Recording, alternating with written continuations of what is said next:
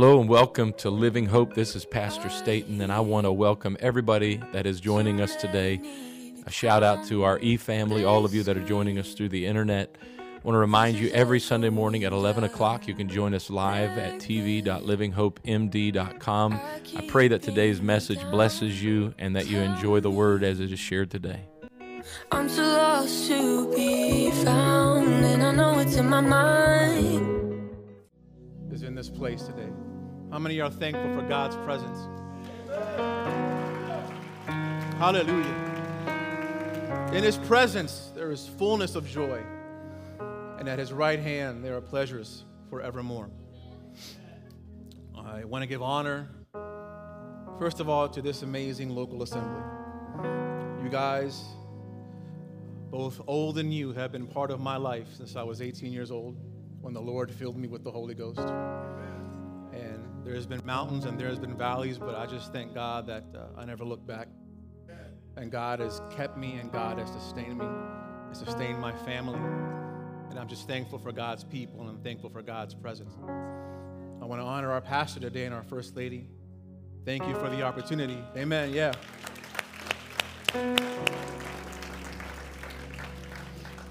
Amen. Thank you for the opportunity that He's entrusted me with today. I honor our bishop. I love him so much. I still remember the day that my family drove up to Midway Drive just to check the church out. And he happened to be out there, and he pulled up to the driver's side door and greeted our family, and the rest is history. And most of all, I'm just thankful for my wife.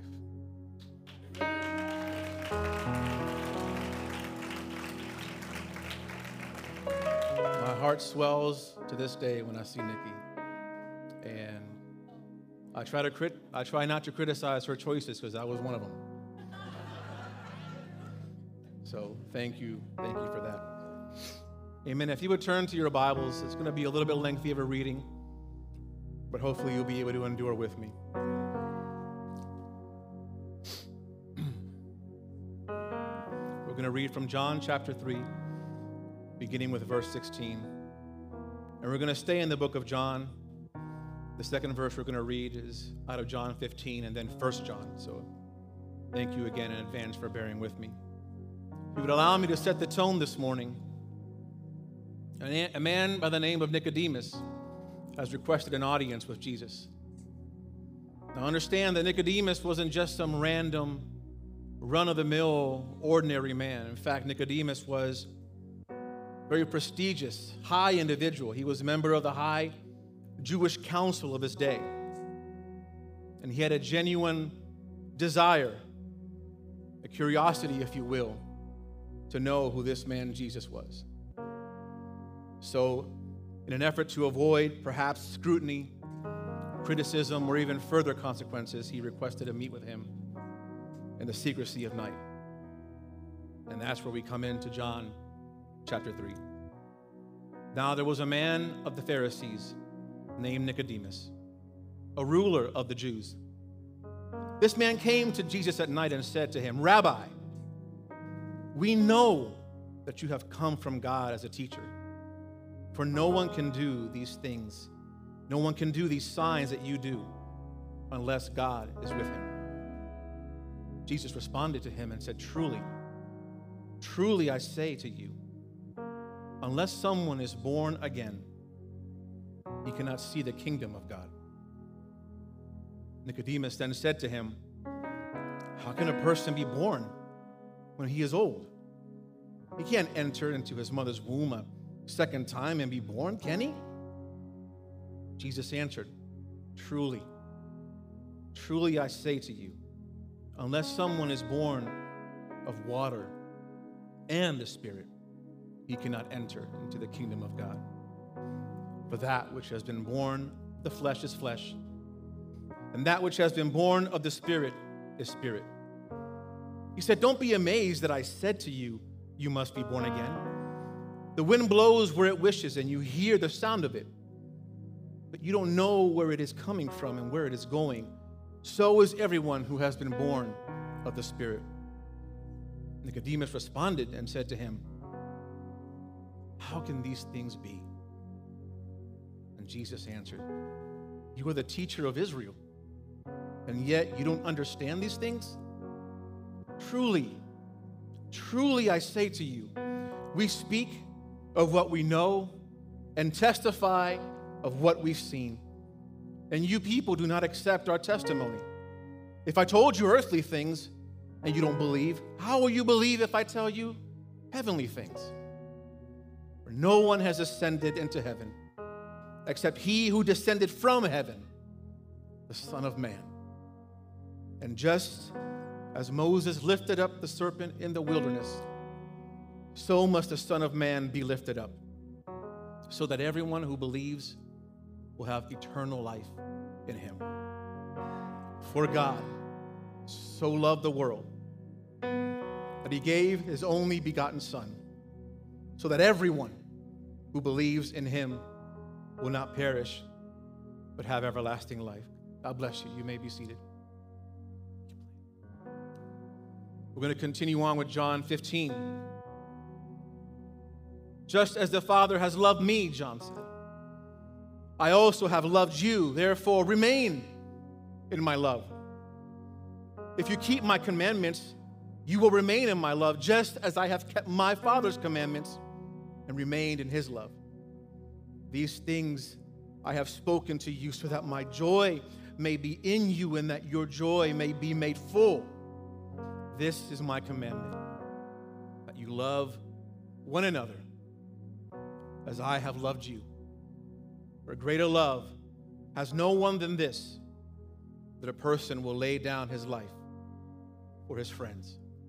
And finally, 1 John 3:16. We know love by this, that he laid down his life for us, and we ought to lay down our lives for the brethren. Let us pray this morning.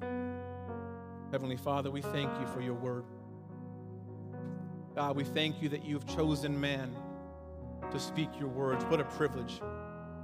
I pray today that you would open not just every eye, every ear, but every heart, every spirit to receive your word. There are those that have come today broken, emaciated in their spirits by sin and hurt and bitterness and whatever else the case may be, Heavenly Father. But I pray today that your anointing would break every yoke. And I pray that your love may abound today, God, that we would know and leave here today knowing that we are your sons and daughters. And we ask you these things in Jesus' name. Amen. Thank you.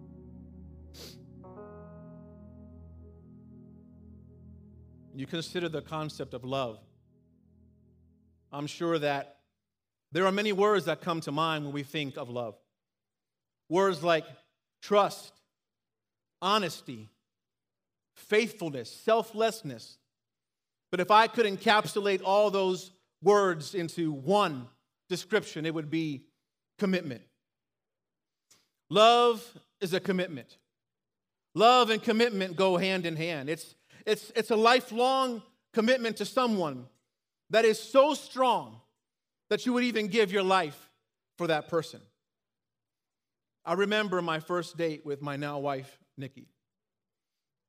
It was a formal event, and honestly, at the time, I was merely going as a +1.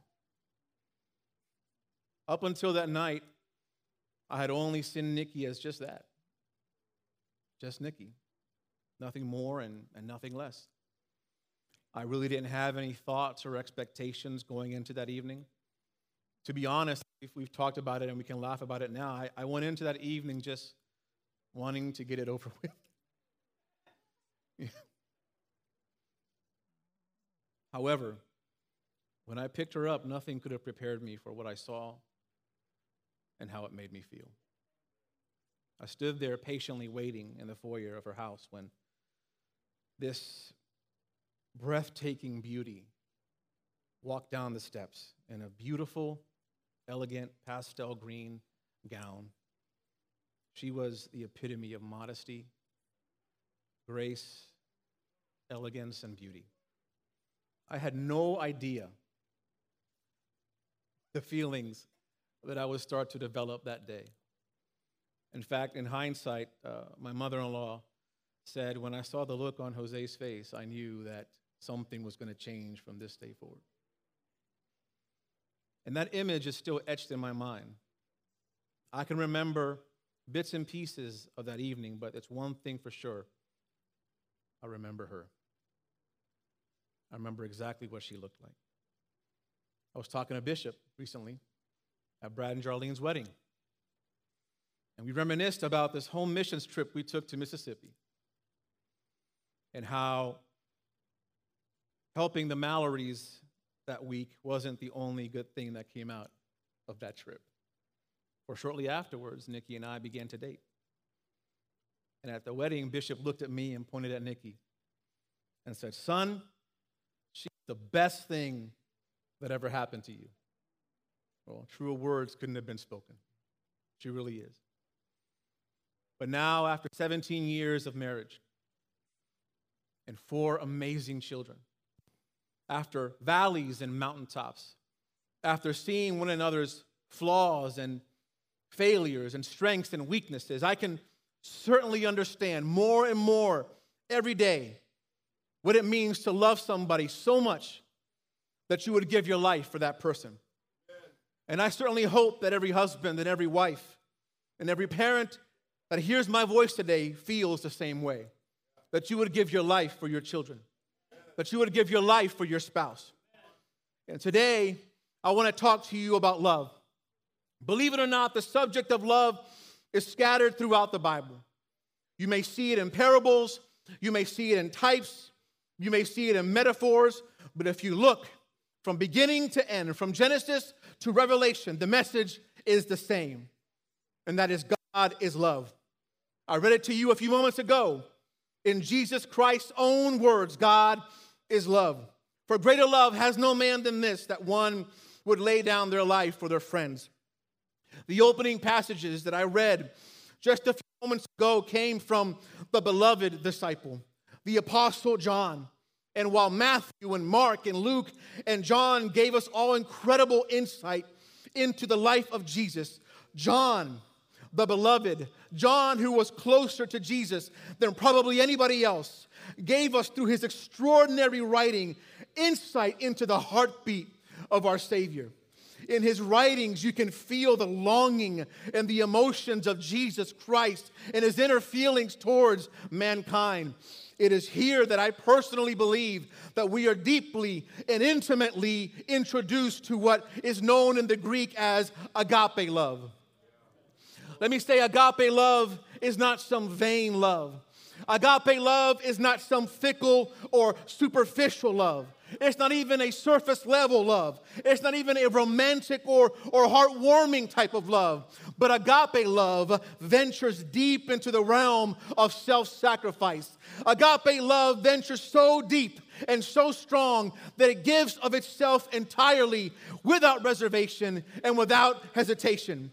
So John, now standing face to face with Jesus Christ, Jesus, the man whom he grew up with, the man who he called brother, and the man whom he now calls Messiah.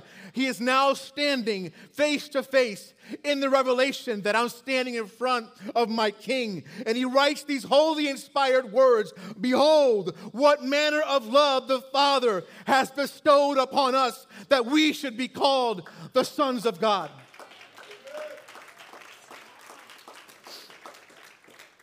The Apostle Paul understood this, and he recognized this privilege when he said, "For while we were still weak, at the right time Christ died for the ungodly. For one would scarcely die for a righteous person, though perhaps for a good person one would dare to die. But God shows his love toward us, that while we were yet sinners, Christ died for us."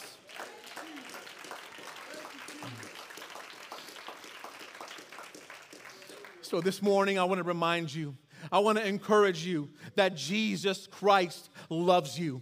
Jesus Christ loves you more than you can ever comprehend. Jesus Christ loves you more than you could ever imagine. He loves you without exception. He loves you without reservation. He loves you without thinking twice about it. He doesn't have to think about it. He doesn't have to figure it out. He loves you, and he loves you unconditionally.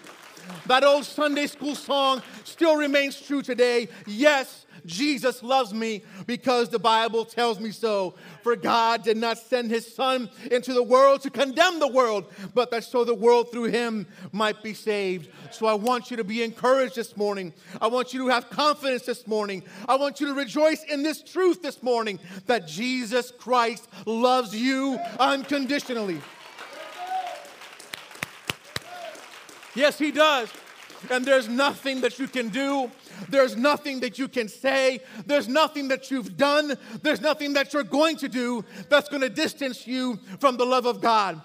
Paul said, what then shall we say to these things? If God is for us, who can be against us? Who did not spare his own Son, but gave him up for us all, how will he not also graciously give us all things? Who shall bring any charge, he said, against God's elect? For it is God who justifies. Who is to condemn? Jesus Christ is the one who died. More than that, who was raised, who is at the right hand of God, and who indeed is making intercessions for us.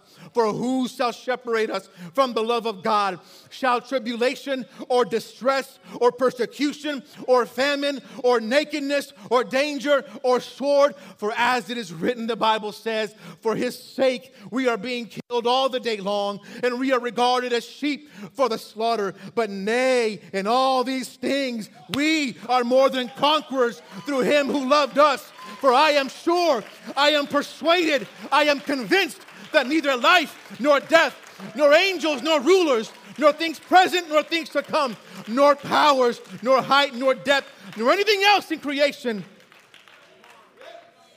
shall separate us from the love of God in Christ Jesus our Lord.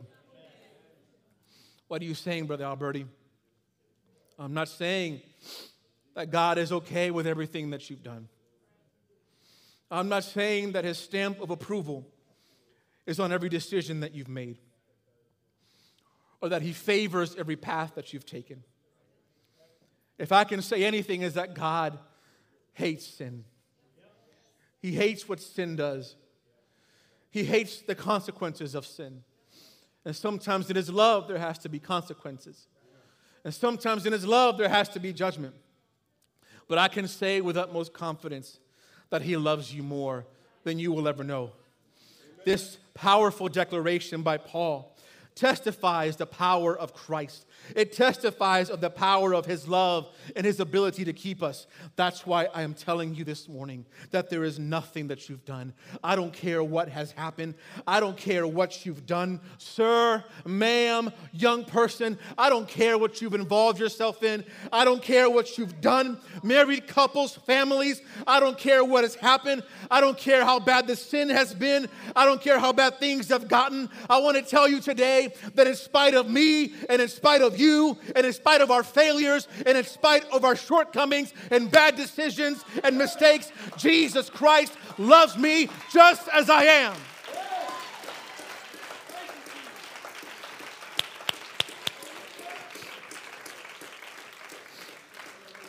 I know that's hard to understand. I know that idea, that reality is hard to wrap our head around, but yes, God loves the vilest of sinners. God loves the most decrepit of sinners.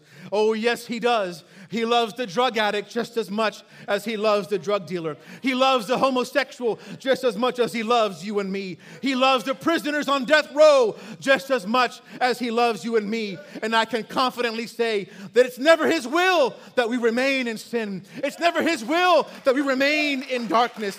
But he understands this. God will never stop loving you. God will never stop reaching for you. God will never stop pursuing you. He is relentless in his pursuit for mankind.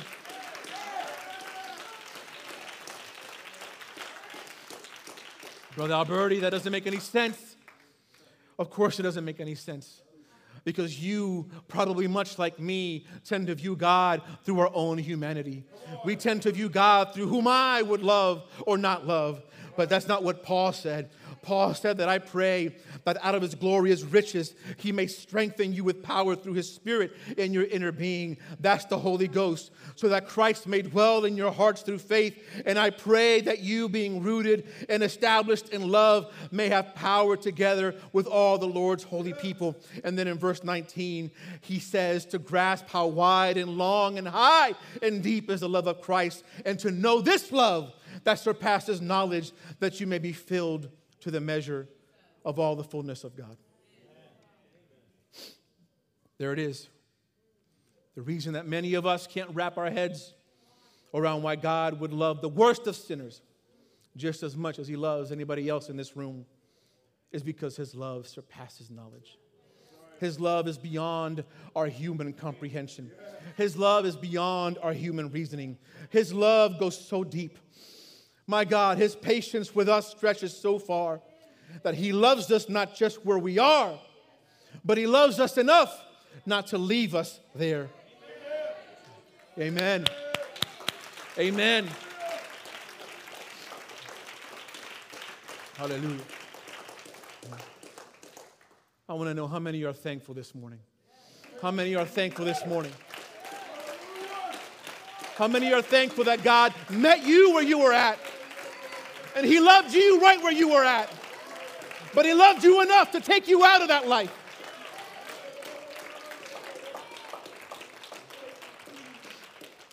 You'd be surprised. You'd be surprised the places that Jesus has gone to reach the lost.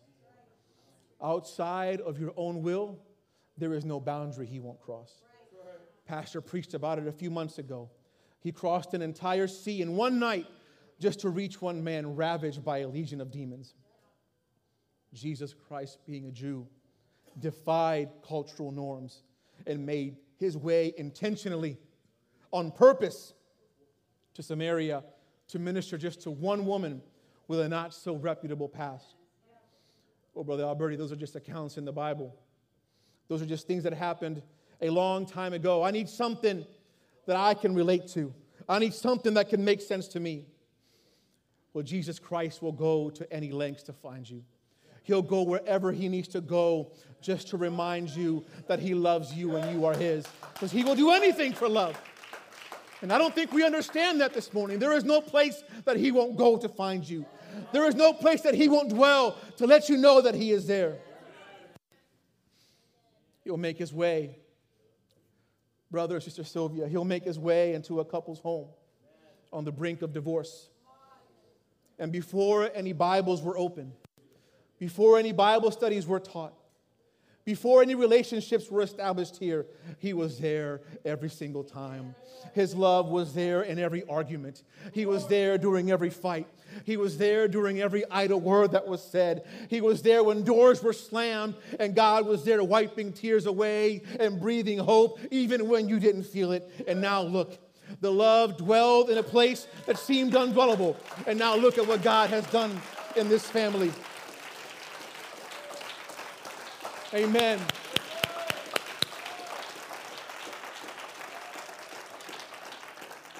Oh, but God wouldn't go there. Oh, yes, he would. Oh, yes, he would.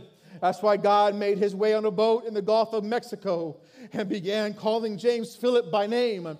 And then he followed James right there into Louisiana and eventually to Lexington Park. And now look at this walking miracle that we see here today.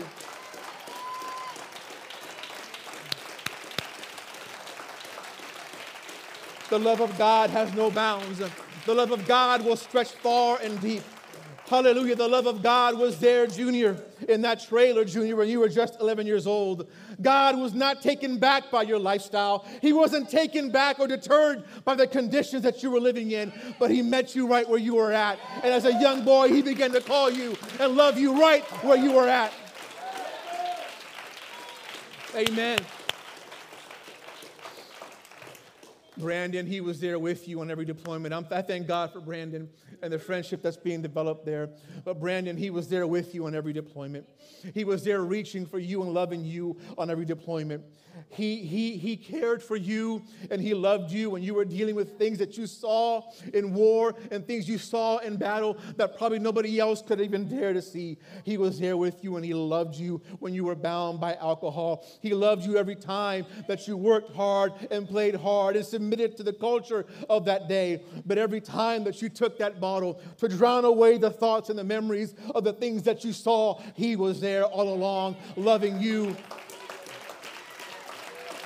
There is no place that God won't go to reach you.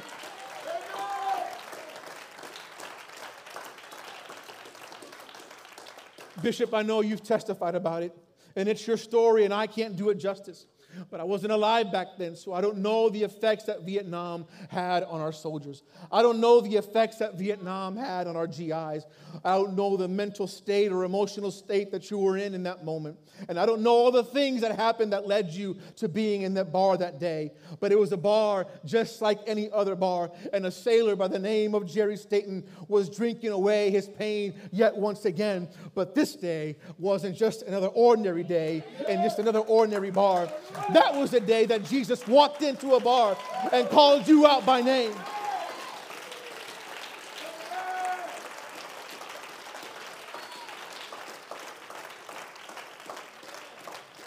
And the love of God reached down into that young man in Vietnam. The love of God reached down, and now look, years later, the domino effect that took place from that. Churches established from Stockton to Arizona to here. And many of you are here today because the love of God reached to a man at a bar years ago.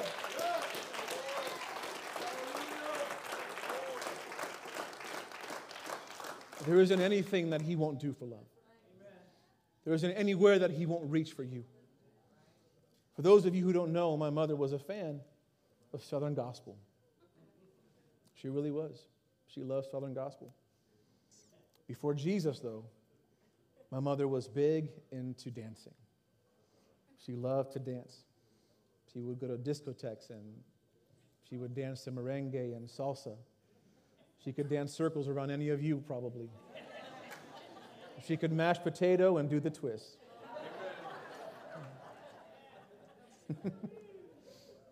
But man, when the Lord grabbed a hold of her heart, she never looked back. She moved forward, and she never looked back. And one of her favorite singers, I didn't know this until later on, one of her favorite singers was Dottie Rambo.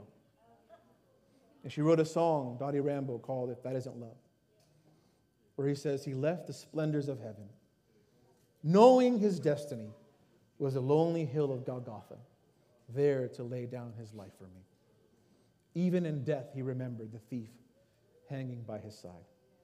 He spoke with love and compassion. Then he took him to paradise. If that isn't love. Self-sacrifice.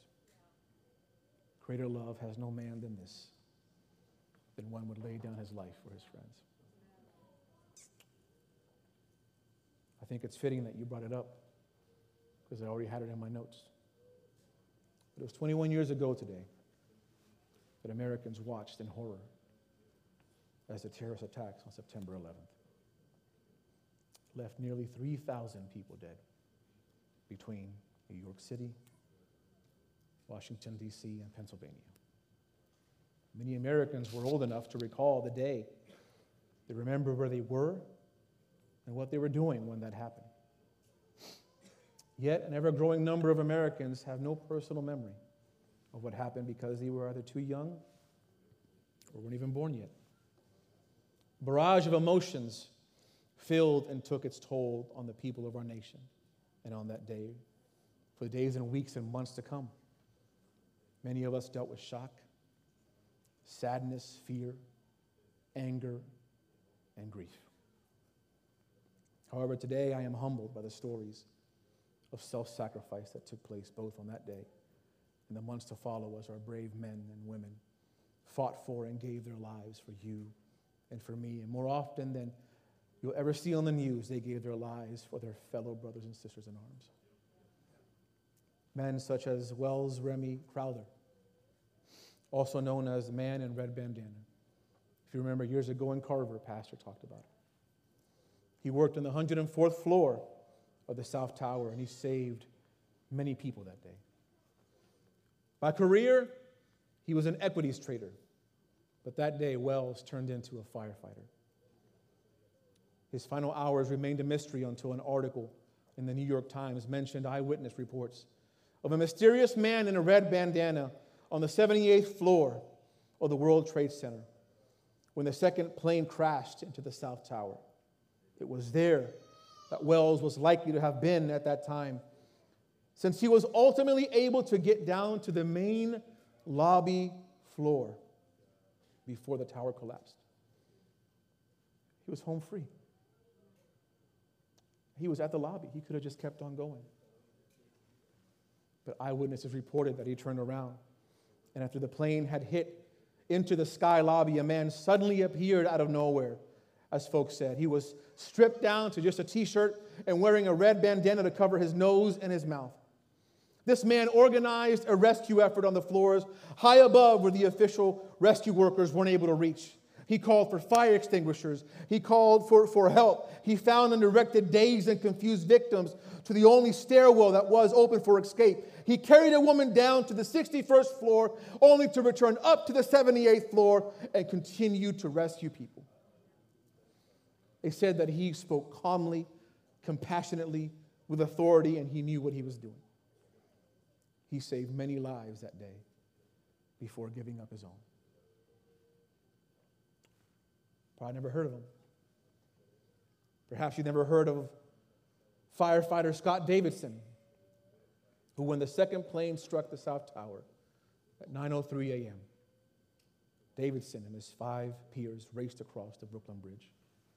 Scott Davidson's father, Stephen Davidson, recalled, and he's quoted saying, they parked their rig at West and Vesey Streets and then vanished into the thick, cloudy smoke and soot. Little did he know that that was the last time he was going to see his son. Ordered to help evacuate the Marriott World Trade Center, the hotel ensconced between both towers, Davidson and his men saved over 200 people before the North Tower collapsed at 10:28 a.m. While all 6 men died that day, none of them perished in vain. Gave their life sacrificially. Perhaps you've never heard of Benjamin Clark. Benjamin didn't serve as a police officer or a firefighter that day. In fact, he was working as a chef, prepping meals for those at the Fiduciary Trust Company on the 96th floor. When the plane hit the building, he didn't try to escape disaster himself. Instead, he took steps to guide others to safety. A former Marine, James. Benjamin was a former Marine, and he ensured that everyone in his department, as well as those in the 96th floor, evacuated the building immediately. Following these tragic events, fiduciary officials credited Benjamin with saving hundreds of lives, including that of a woman bound by a wheelchair whom he carried to safety. But despite his undeniable heroism, Benjamin didn't survive that day. We move further into the conflict, and we find 2 Army Ranger combat medics in the heat of war by the name of Staff Sergeant Charles Bowen and Army Sergeant Ty Abel. Men who leaped into action to save many American lives while nearly giving their own. It was in the Wardak province in Afghanistan where a special operations U.S. Army Ranger raid began an assault on a compound with enemy targets.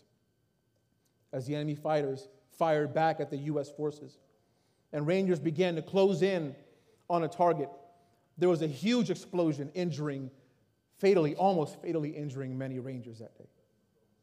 Amidst rounds of machine gun fire, rockets, and grenades, Bowen and Abel began pulling critically wounded men behind the cover from enemy fire.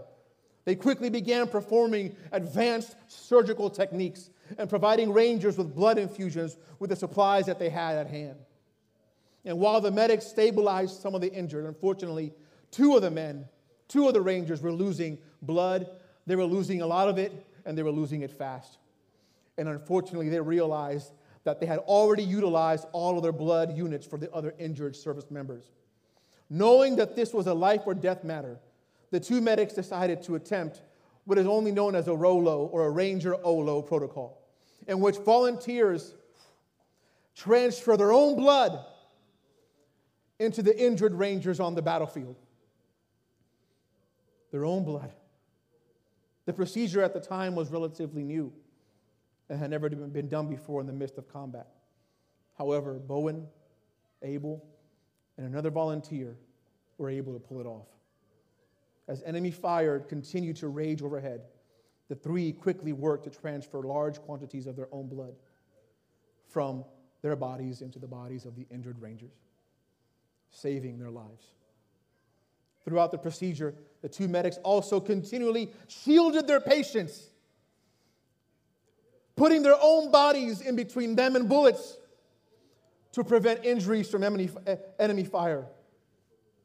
As the wounded were loaded onto a helicopter for evacuation, the two Army Rangers still kept up a steady attack against the enemy, providing cover while putting their own life on the line. I am humbled by these accounts of individuals who demonstrated self-sacrifice, not just in word, but also in deed. On a recent work trip, I got to listen in on some of my retired military colleagues discuss and reminisce on acts of valor in the armed forces.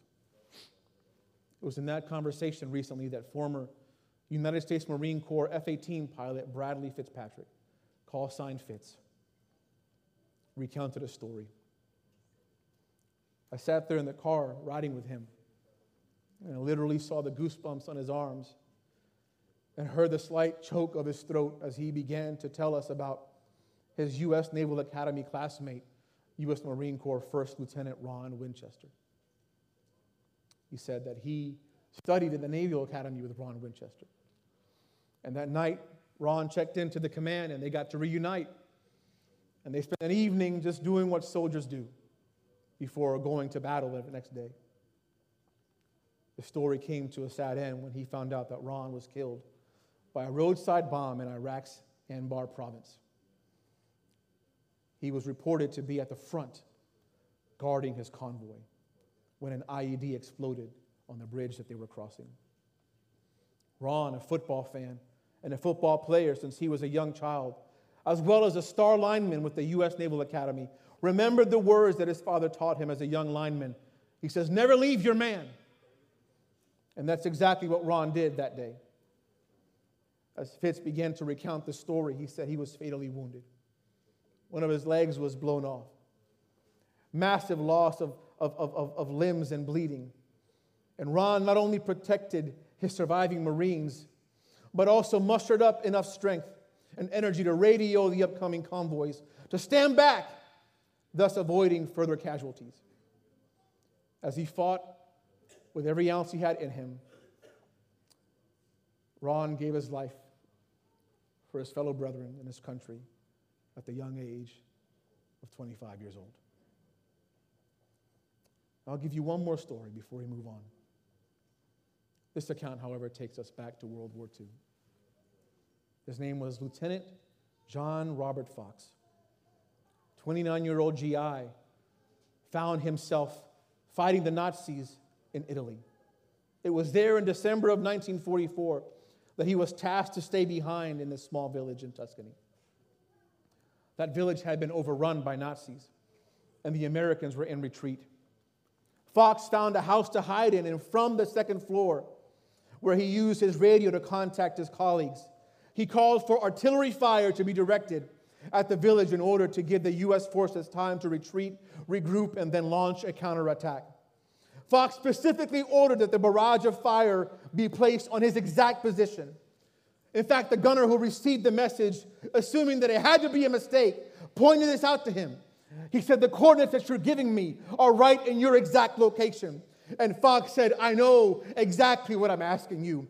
I know exactly the thing that I'm willing to do. He said, fire it. The Nazis are coming. There are more of them than there are of us. Bring Hades down on this portion because I need to save my fellow members. And Fox's act of sacrifice was not in vain, as what he planned actually gave his comrades the chance to regroup and launch a successful counterattack.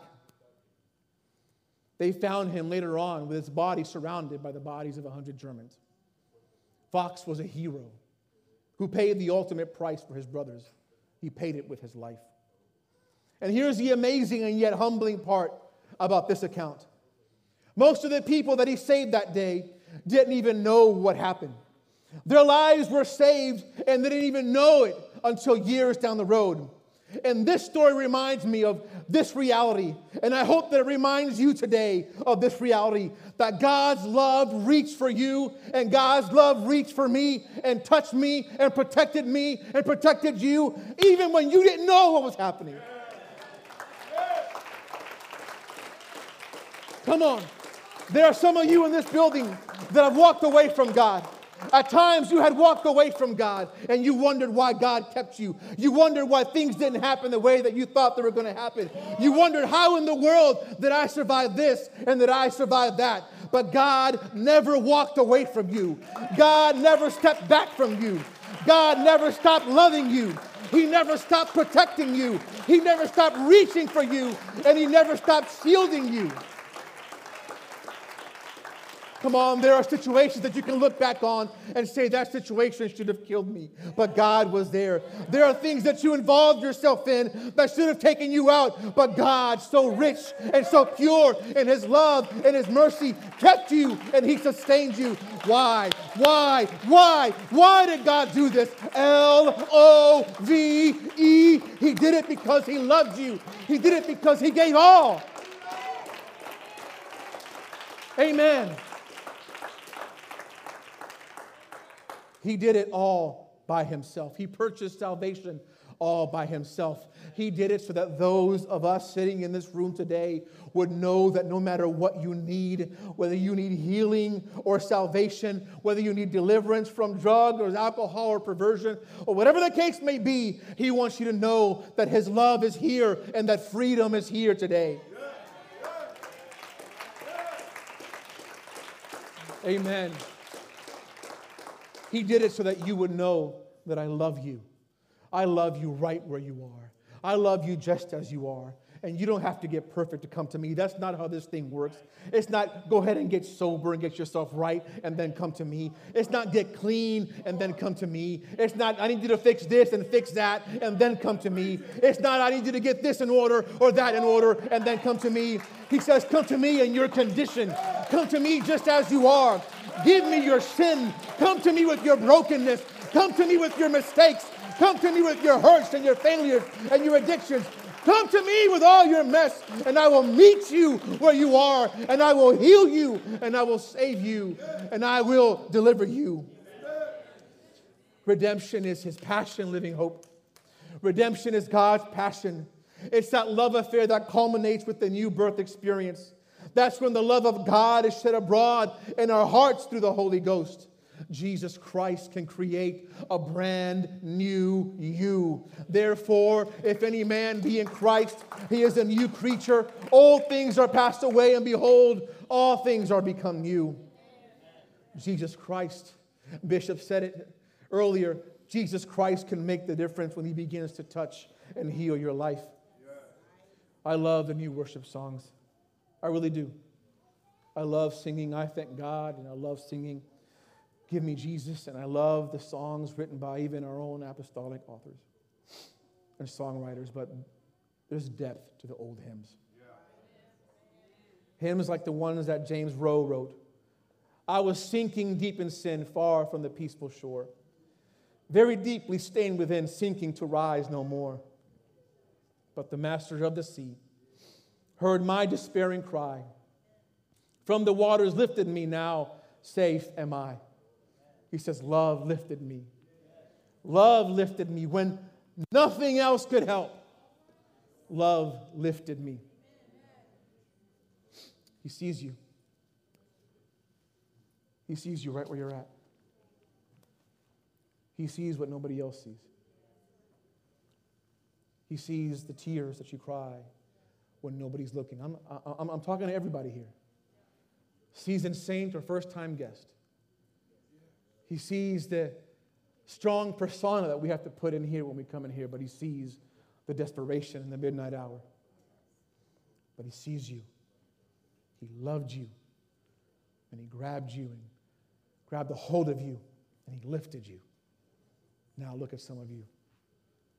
Trophies of grace.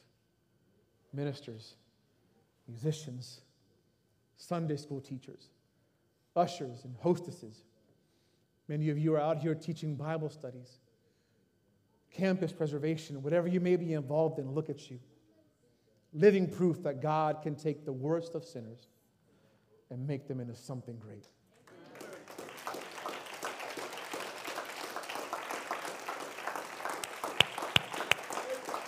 Amen. And if you're in this building today and you haven't experienced what I'm talking about, don't worry, you will. Here in a few minutes, you're going to experience the power of God's love and the infilling of His Spirit. Because there's one thing that I can guarantee you today, is that none of you in this room are getting away from God's love. In the Gospels, there are 3 parables that deal with the topic of something being lost. We all know it. He tells the parable of the lost sheep to show that the kingdom of God is accessible to all those who have strayed away and come back. It represents a person who wanders from Jesus by choosing to lead a life of sin and worldly pleasures. But he never gives up on that person. He never gave up on those who walked away. He never gave up on those who departed from God's path. He still loved them. He still missed them. And he still wanted the lost ones to return. And having that one person come back home to Jesus was cause for great celebration. Then there was the parable of the lost coin. A woman loses one of her 10 silver coins. The woman represents God. The coins represent people. And the lost coin symbolizes that one lost soul, that God will work endlessly and relentlessly to bring them back. But the one that I really want to focus on as we move towards opening these altars is the lost son. This story, I've come to realize, is so much more than what we've been taught in Sunday school.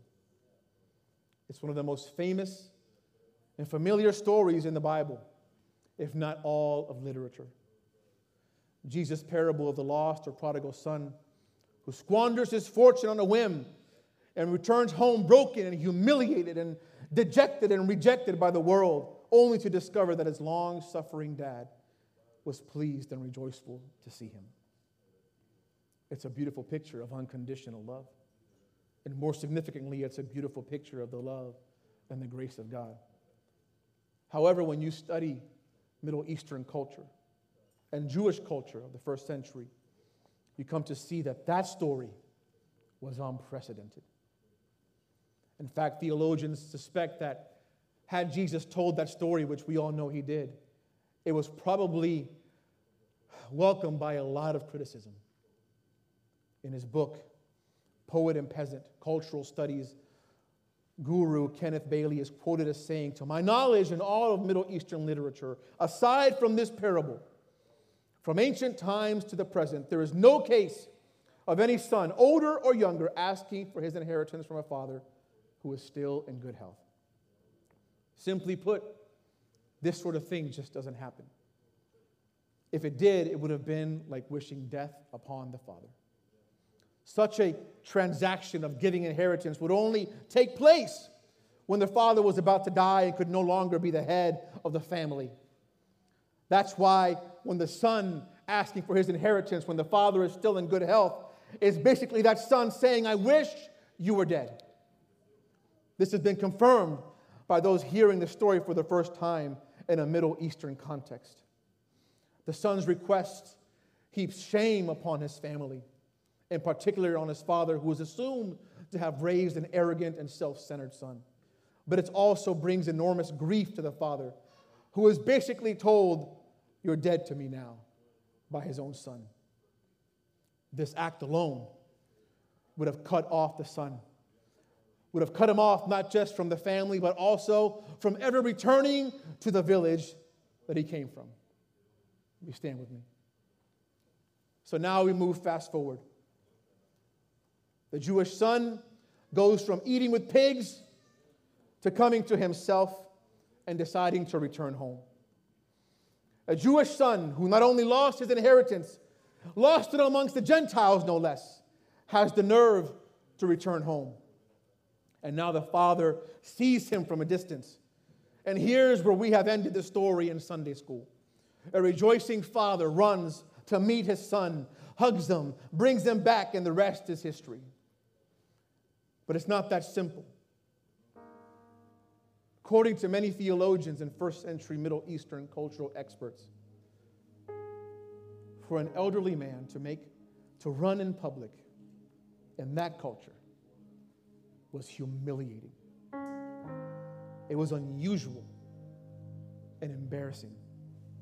In fact, the father cast aside all behavioral conventions of the time, as running was considered to be undignified of an older person, especially a wealthy landowner. And yet, the father runs anyways. He runs not just because he's filled with love and compassion, but he runs for another reason. In that culture, a Jewish son who lost his inheritance amongst Gentiles would have been made subject to a ceremony only known as Kezaza, in which villagers would try to stone and kill him as he made his way back into the village. And if they weren't able to do that, if he was able to make it alive into the village, the villagers would break large pots at his feet, and they would yell at him and shame him and guilt him and beat him and stone him and tell him he's cut off. So now we look at the prodigal son. Now we look at that father looking at his son from a distance. And that father, full of love and grace and mercy, realized they're going to kill my boy. Once they see my boy coming here, they're going to kill my son. So he publicly shamed himself. And he ran to save his son. And with his actions, he said, if you're going to stone anybody, you're going to stone me. If you're going to shame anybody, you're going to shame me. If there's anybody that you're going to hurt, you're going to hurt me. But you're not touching my son. You're not touching my daughter. And that's why Jesus Christ himself endured the shame of the cross. That's why Jesus Christ himself endured the pain and the torture of Calvary. He did it for you, and he did it for me, and he did it that you would know that he would do anything for love.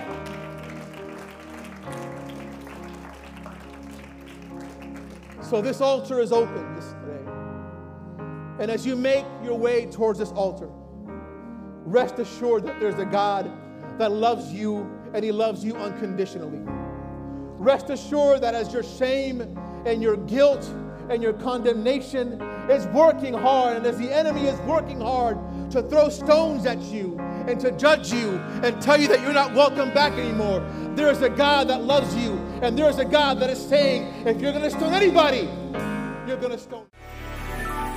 Sometimes it is easy to start on your destination without knowing the exact path that it takes to get there. To get to our destination, we need to follow the one who knows our predestined path. Be sure to subscribe and watch us every Sunday at 11 a.m. Eastern Standard Time. Also, visit us at www.livinghopemd.com. So I'm gonna wait on you, Jesus. I'm gonna wait on you, Jesus.